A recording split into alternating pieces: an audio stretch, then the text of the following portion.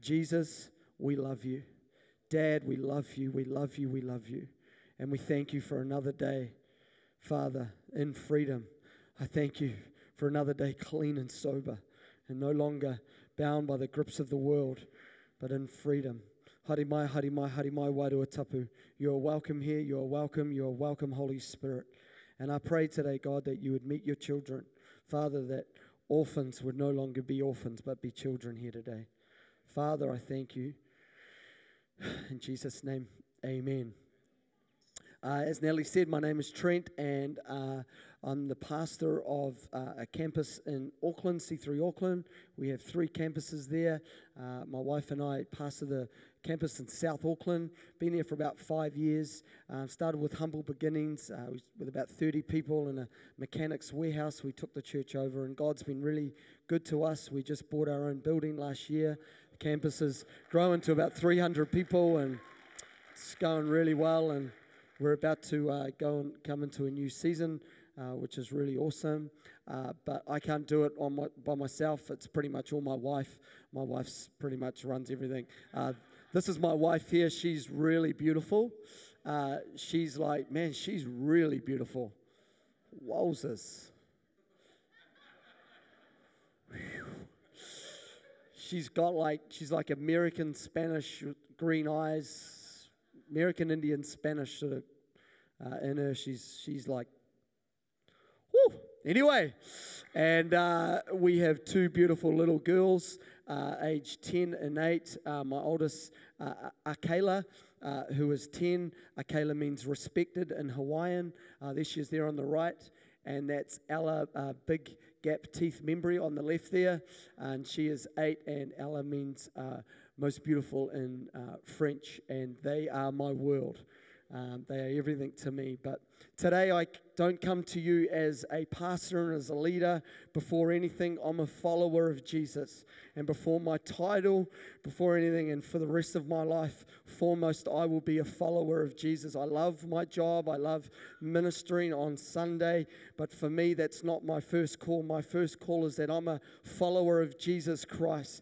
And I try and represent Jesus Christ from Monday to Tuesday to Wednesday to Thursday to Friday to Saturday to Sunday. And I don't minister to people every single day so I can get them into my church. No, I pray for people every day because as a follower, that's what I'm meant to do.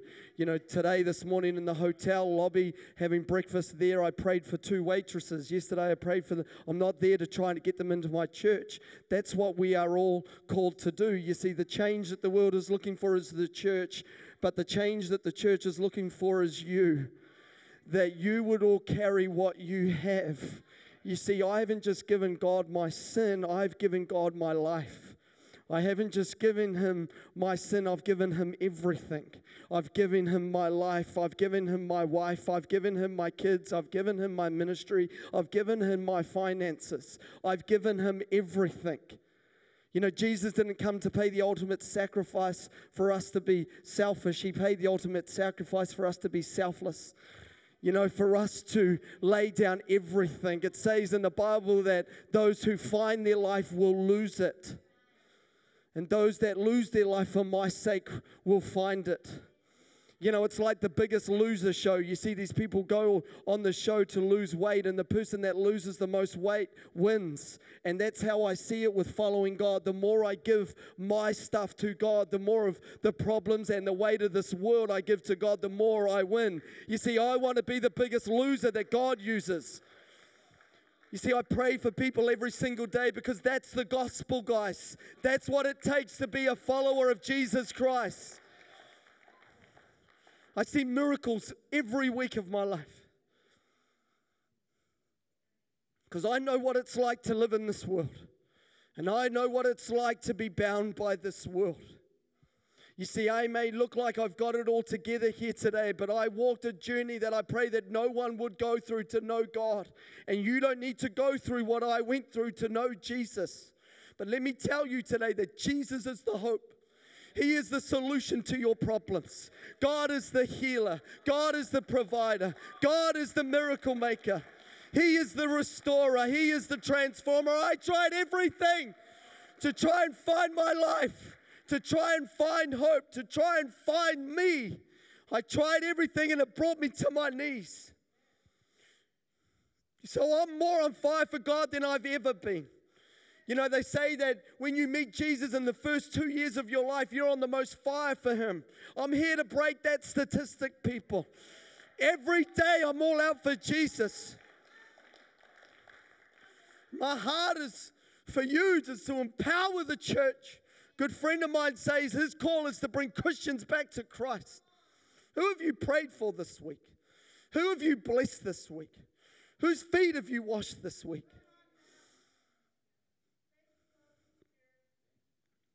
We are all called to make a difference.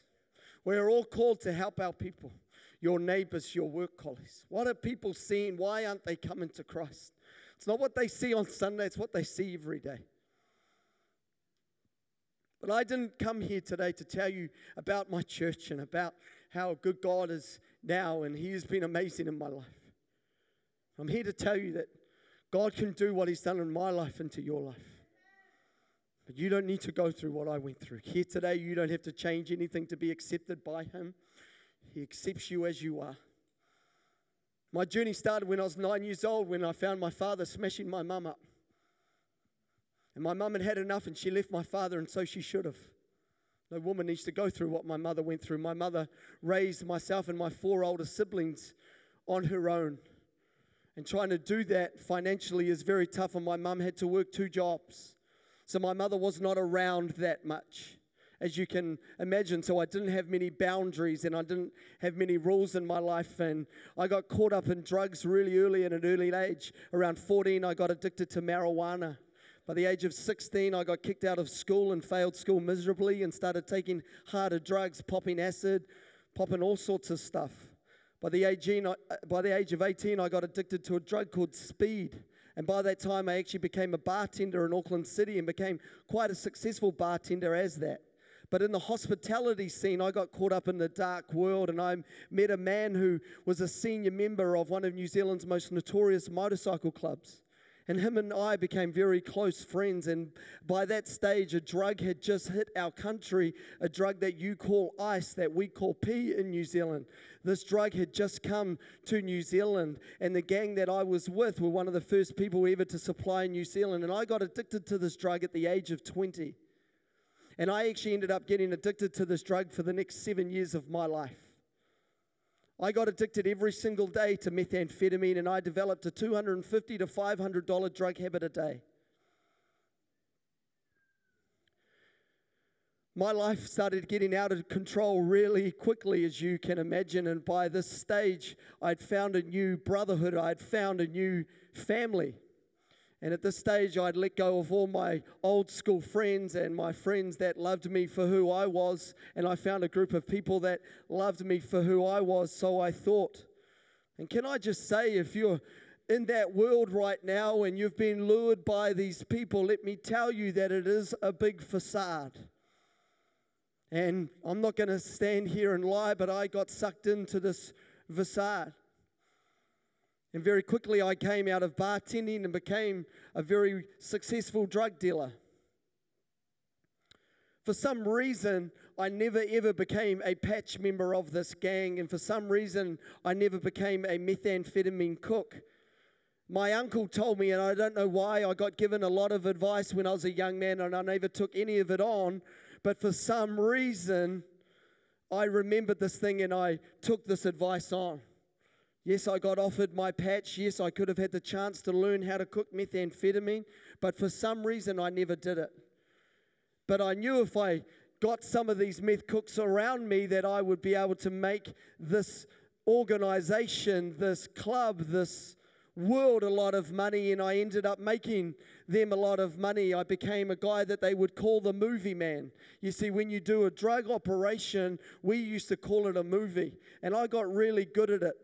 And everyone wanted to do business with me at one stage because I was doing it really well. Sometimes I was making up to $300,000 in one movie, and that would take only a week to do that. So in that world, my world became ruled by money and ruled by trying to be the man and trying to be the man in front of this club. But I started really quickly seeing what this facade was really all about. And I can't go into too much detail because we haven't got much time around it, but I ended up just started detaching myself from that group of people because I began to saw that they were all out for each other, that money rules this world and money rules that world especially. And so in my last sort of year of using, I became a real monster. I was a pretty crazy man. And I didn't care about what the world thought of me or what I did to people. I've done some bad stuff to people, guys. I've emotionally scarred people for life. I've physically scarred people for life. I have ruined families, and including my own family. I got my whole family addicted to methamphetamine. My older sister got addicted to meth, and within 1 year, she lost her marriage, she lost her business, and she lost her home because of methamphetamine. And I did some crazy stuff to people, and I would not care what I would do. I remember a story, broad daylight in Queen Street, Auckland. It's sort of like George's Street, and there was a guy that was talking a lot of bad stuff about me, and because I was in that world, you don't talk smack about people, and if you do, you're going to get dealt to in a bad way. And so I went hunting for this man, and I could not find him. I used to pay people to try and find him. One day my sister called me and said, I think I've seen that car, blue Subaru Legacy with a big orange sticker on the back window. She goes, I think I've seen that car. And I said, come and get me right now. In broad daylight, Queen Street at a place called Frank Allen Tires, I remember jumping out, broad daylight, and seeing this guy standing there. And he saw me, got out of the car, and he went absolutely white because he knew what he'd been saying and the lies he'd been saying. And he knew that I was a pretty scary fella. And I would do something bad to him. And I told him to come here, and in broad daylight, I used to carry weapons with me all the time. And I pulled out a 6-inch blade, and I held it to his throat. And if it wasn't for my sister in the car screaming, saying, don't you do it, who knows what I would have done to that man. I took all his belongings off him. I took all the mags off his car and took all his belongings off him. That's how crazy I was, people. I did not care at that stage, and progressively my using got worse and worse and worse, and no one was wanting to do business with me because I was becoming such a mongrel and I wasn't really the movie man anymore. But in all of that, I found a bit of hope. I found a lady named Jade. And you think my story's out of control, wait till you hear Jade's. But when I met Jade, she was doing a $200,000 drug deal. Jade was going out with one of New Zealand's biggest drug dealers at the time. They were doing about 2 kilos every month.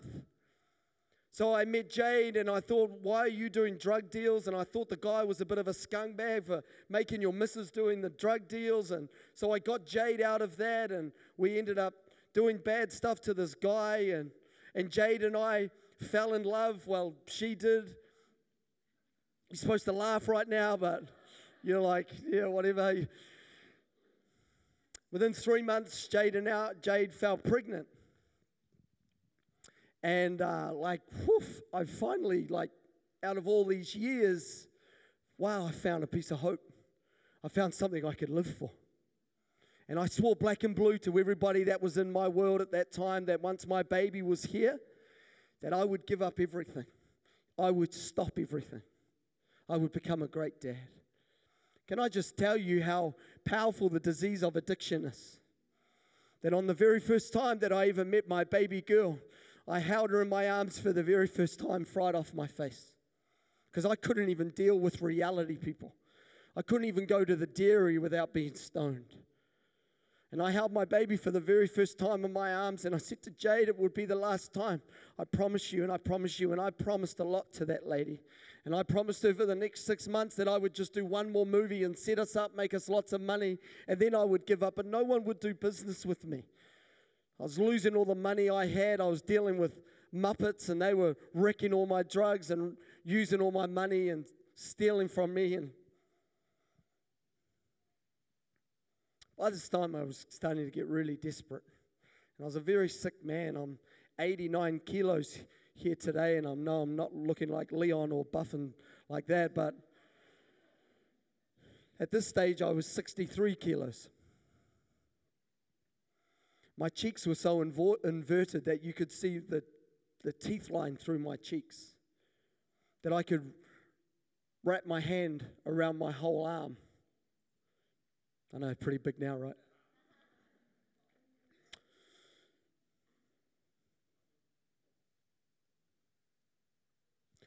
Jade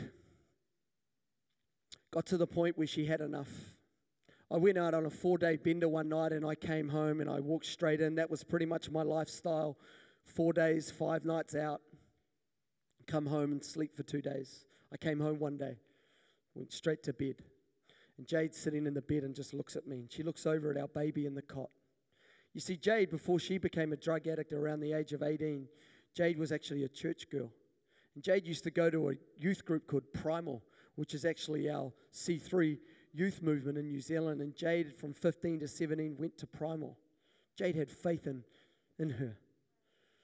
And when I collapsed on the bed, she looked over at our baby and she said, I don't want my baby to have a future like this. For some reason, Jade closed her eyes.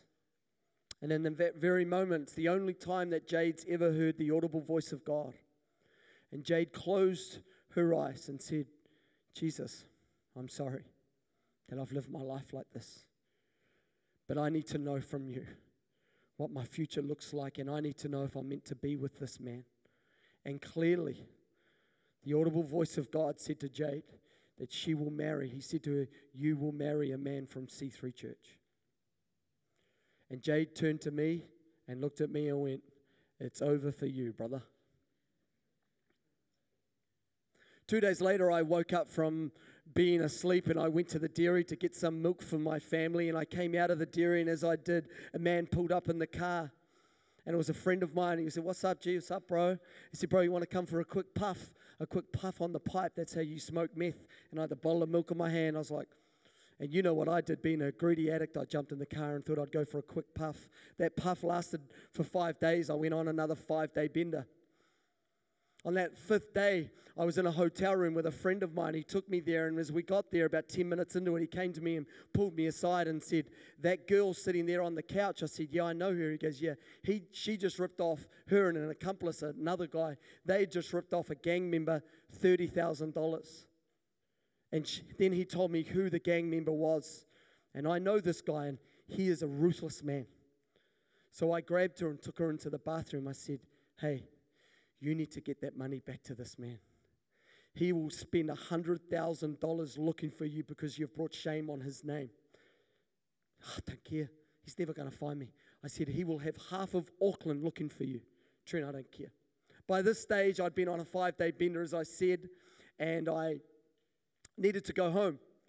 So I said, on my way home, she was getting texts from her accomplice friend, her partner, and asking if she would come to this hotel room because he had bought all this drugs with the money they had ripped off this guy. And so she asked me if I would drop him to the hotel room. I said, sure, that's fine. It's on my way home. So we drive to this hotel room. We park up at the car park. And she said to me, do you want to come inside for a quick puff before you go? And I thought, yeah, I'll just have one more puff before I go. So I jumped out of the car and we walk up to the hotel room. And I remember it so clearly. She's standing in front of me and she knocks on the hotel door. She walks into the hotel door and I just see this massive hand grab her head and pull her in. So I'm like walking by and freak out. Like, what is that? I come around here and I just get this big cold piece of steel stuck to my head. That cold piece of steel was a double-barrel shotgun. And I turn around and there on the 2 single beds in this little hotel room is the gang member that they had ripped off and one of his accomplices and a guy holding the gun and her accomplice, her partner on the ground, black and blue. You see, it wasn't him texting her. It was the gang that was texting her because they had set him up and they were setting her up to come. And so because I walked in with her, they thought I was involved with ripping them off. And so they ended up kidnapping us for the next 2 days. And did some horrible stuff to me, guys. I'm not going to try and stand here and say I'm a hard man, that I took it like a champ. I was a scared little boy. I was a scared little boy. And there was one moment where I thought maybe I could get out of this situation, and I thought I could climb out the bathroom window. So I asked if I could go to the toilet. But they were pretty smart, and when I walked in, they kept the door half open so I wouldn't sneak out. And there I was, just all alone for just a moment. No one's ever preached the gospel to me, by the way. No one in my life has shared to me who God is. But I remember looking at the wall and closing in the medicine cabinet, and there's a little mirror on that medicine cabinet, and I closed it and I looked at myself and had 20 Humpty Bunties all over my face, black and blue. And I don't know if you're a parent here today, and I don't know if you've ever been in a situation where you think you're going to die because nothing in the world was going to get me out of that scenario. But all I could think about in that moment was my baby girl. All I could think about was that my baby's not going to have a dad, and I'll never see her ever again.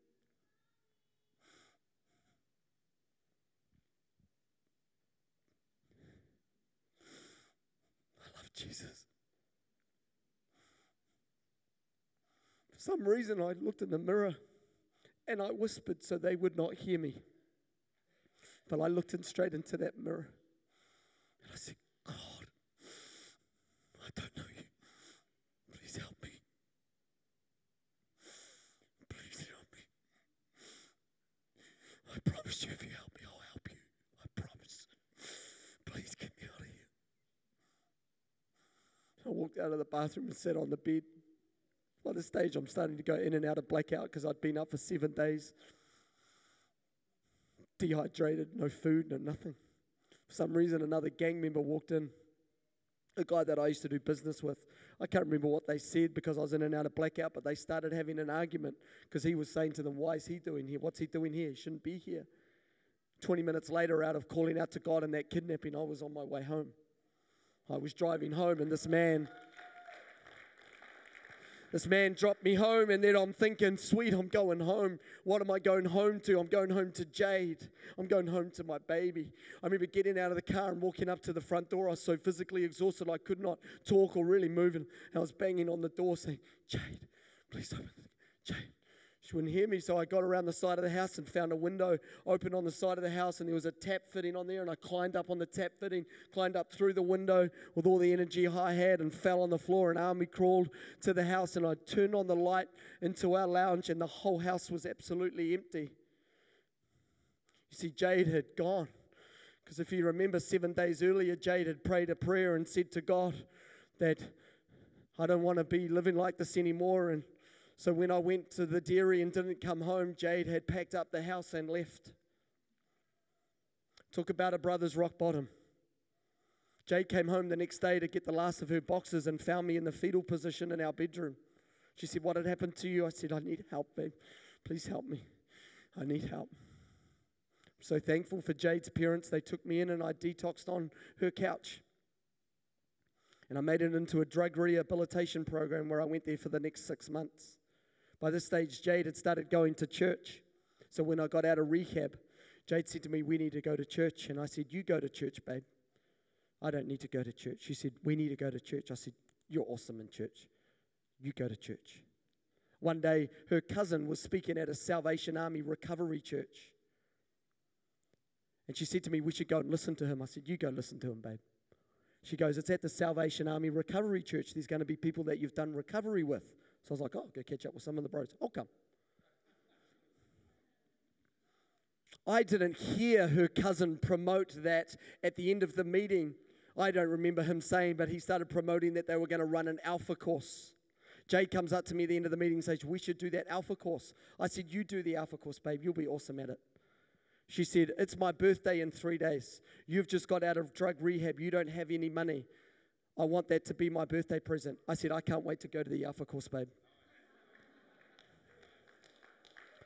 For the next 6 weeks in this Alpha course, I would have questions that I would say to God on the way there, going, if you are real, then I want you to answer this. For some reason, every question that I had got answered at the end of the meeting, but I still wasn't really engaging because I still didn't really believe. Then on the last night, her cousin gets up and starts talking about the Holy Spirit. For some reason, while he's talking, his voice just stops and everything in the room just absolutely stops. I cannot hear anything. I'm freaking out out a little bit. I'm looking around, and the salvation captains are asleep. They're not really engaged. Some of the drug addicts are still recovering and freaking out, but I can hear nothing. And then all of a sudden, I get this feeling come over me, and I just hear this whisper, remember what you said to me. You said to me, if I would help you, you would help me. And then I realized that God that they would be talking about the last 6 weeks was the God that set me free in that kidnapping, and that his name was Jesus Christ. And then all of a sudden I started hearing everything again. And then I'm starting to feel a little bit excited and a little bit overwhelmed right now. Half the captains are still asleep and everyone's not really engaged. But my Jade's cousin stands up and goes, does anyone want to say anything out of this course? I just stood up out of my seat. I'd looked like I'd just have a line of Coke or something. And I said, my name is Trent Membrey. 7 months ago, I got kidnapped by gang members. And I called out to a God I did not know, and I asked him if he would help me, I would help him. And I realized that God is Jesus Christ. What do I do next? By this stage, all the captains wake up. Some of the drug addicts are like, oh! And there's Jade's cousin crying, weeping. So what I found out later is that he was the one that had been praying for us for about a year before we came to Christ. And I went to C3 Church 2 weeks later. Pastor Dean Rush preached the message and said, does anyone want to receive Jesus Christ into their heart? And I ran to the altar. And I run to the altar every week. And I ran to the altar and I gave my life to Jesus Christ. You know what the most powerful thing is, guys? Is that last Saturday was 10 years ago that I got kidnapped. Last Saturday. And do you know what else I celebrated last Saturday? I celebrated 10 years clean and sober. Because from that day when I called out to God, I've never used drugs. I've never used alcohol. I've never done anything else but follow God and seen God move in my life. And you only need to whisper to him today. And I've seen miracles upon miracles upon miracles. And I love what I do. I've seen 70 friends and family come to Christ. All my siblings all follow Jesus. I've led my father, my mother, my grandparents, my cousins, so many people. Pastor Nellie, if I could just go for just 2 more minutes and just share a story that I love so much. It was about 2 years into being pastoring, Jade's best friend rang her. Her name was Mia and said, Jade, I need help. Can you help me? And I said, yes, come to church. Jade turns to me and she goes, she wants to bring Dan as well. And I said, who's Dan? She said, you know who Dan is. I was like, oh, Dan.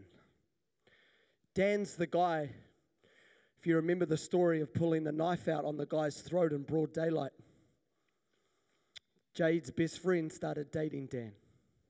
So when she said Dan wants to come as well, I was like, there are plenty of other churches in Auckland. Some great churches. They should go there. My wife said to me, is that what Jesus would do, Trent? Pastor Natalie, I don't even know if you've ever preached a message in church knowing that someone in the chairs is someone that you've killed, tried to kill. But that was a hard day for me. Knowing that a guy that I nearly killed, and I preached the message. And at the end of the meeting, I gave an invitation for people to accept Jesus Christ. The only person that lifted their hand was the guy that I nearly killed. And he came up on the altar and I hugged him. And I asked for forgiveness.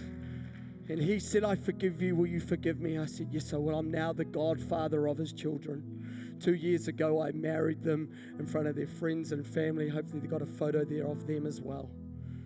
I mean, are you willing to have your worst enemy, the person that you hated the most, come into church?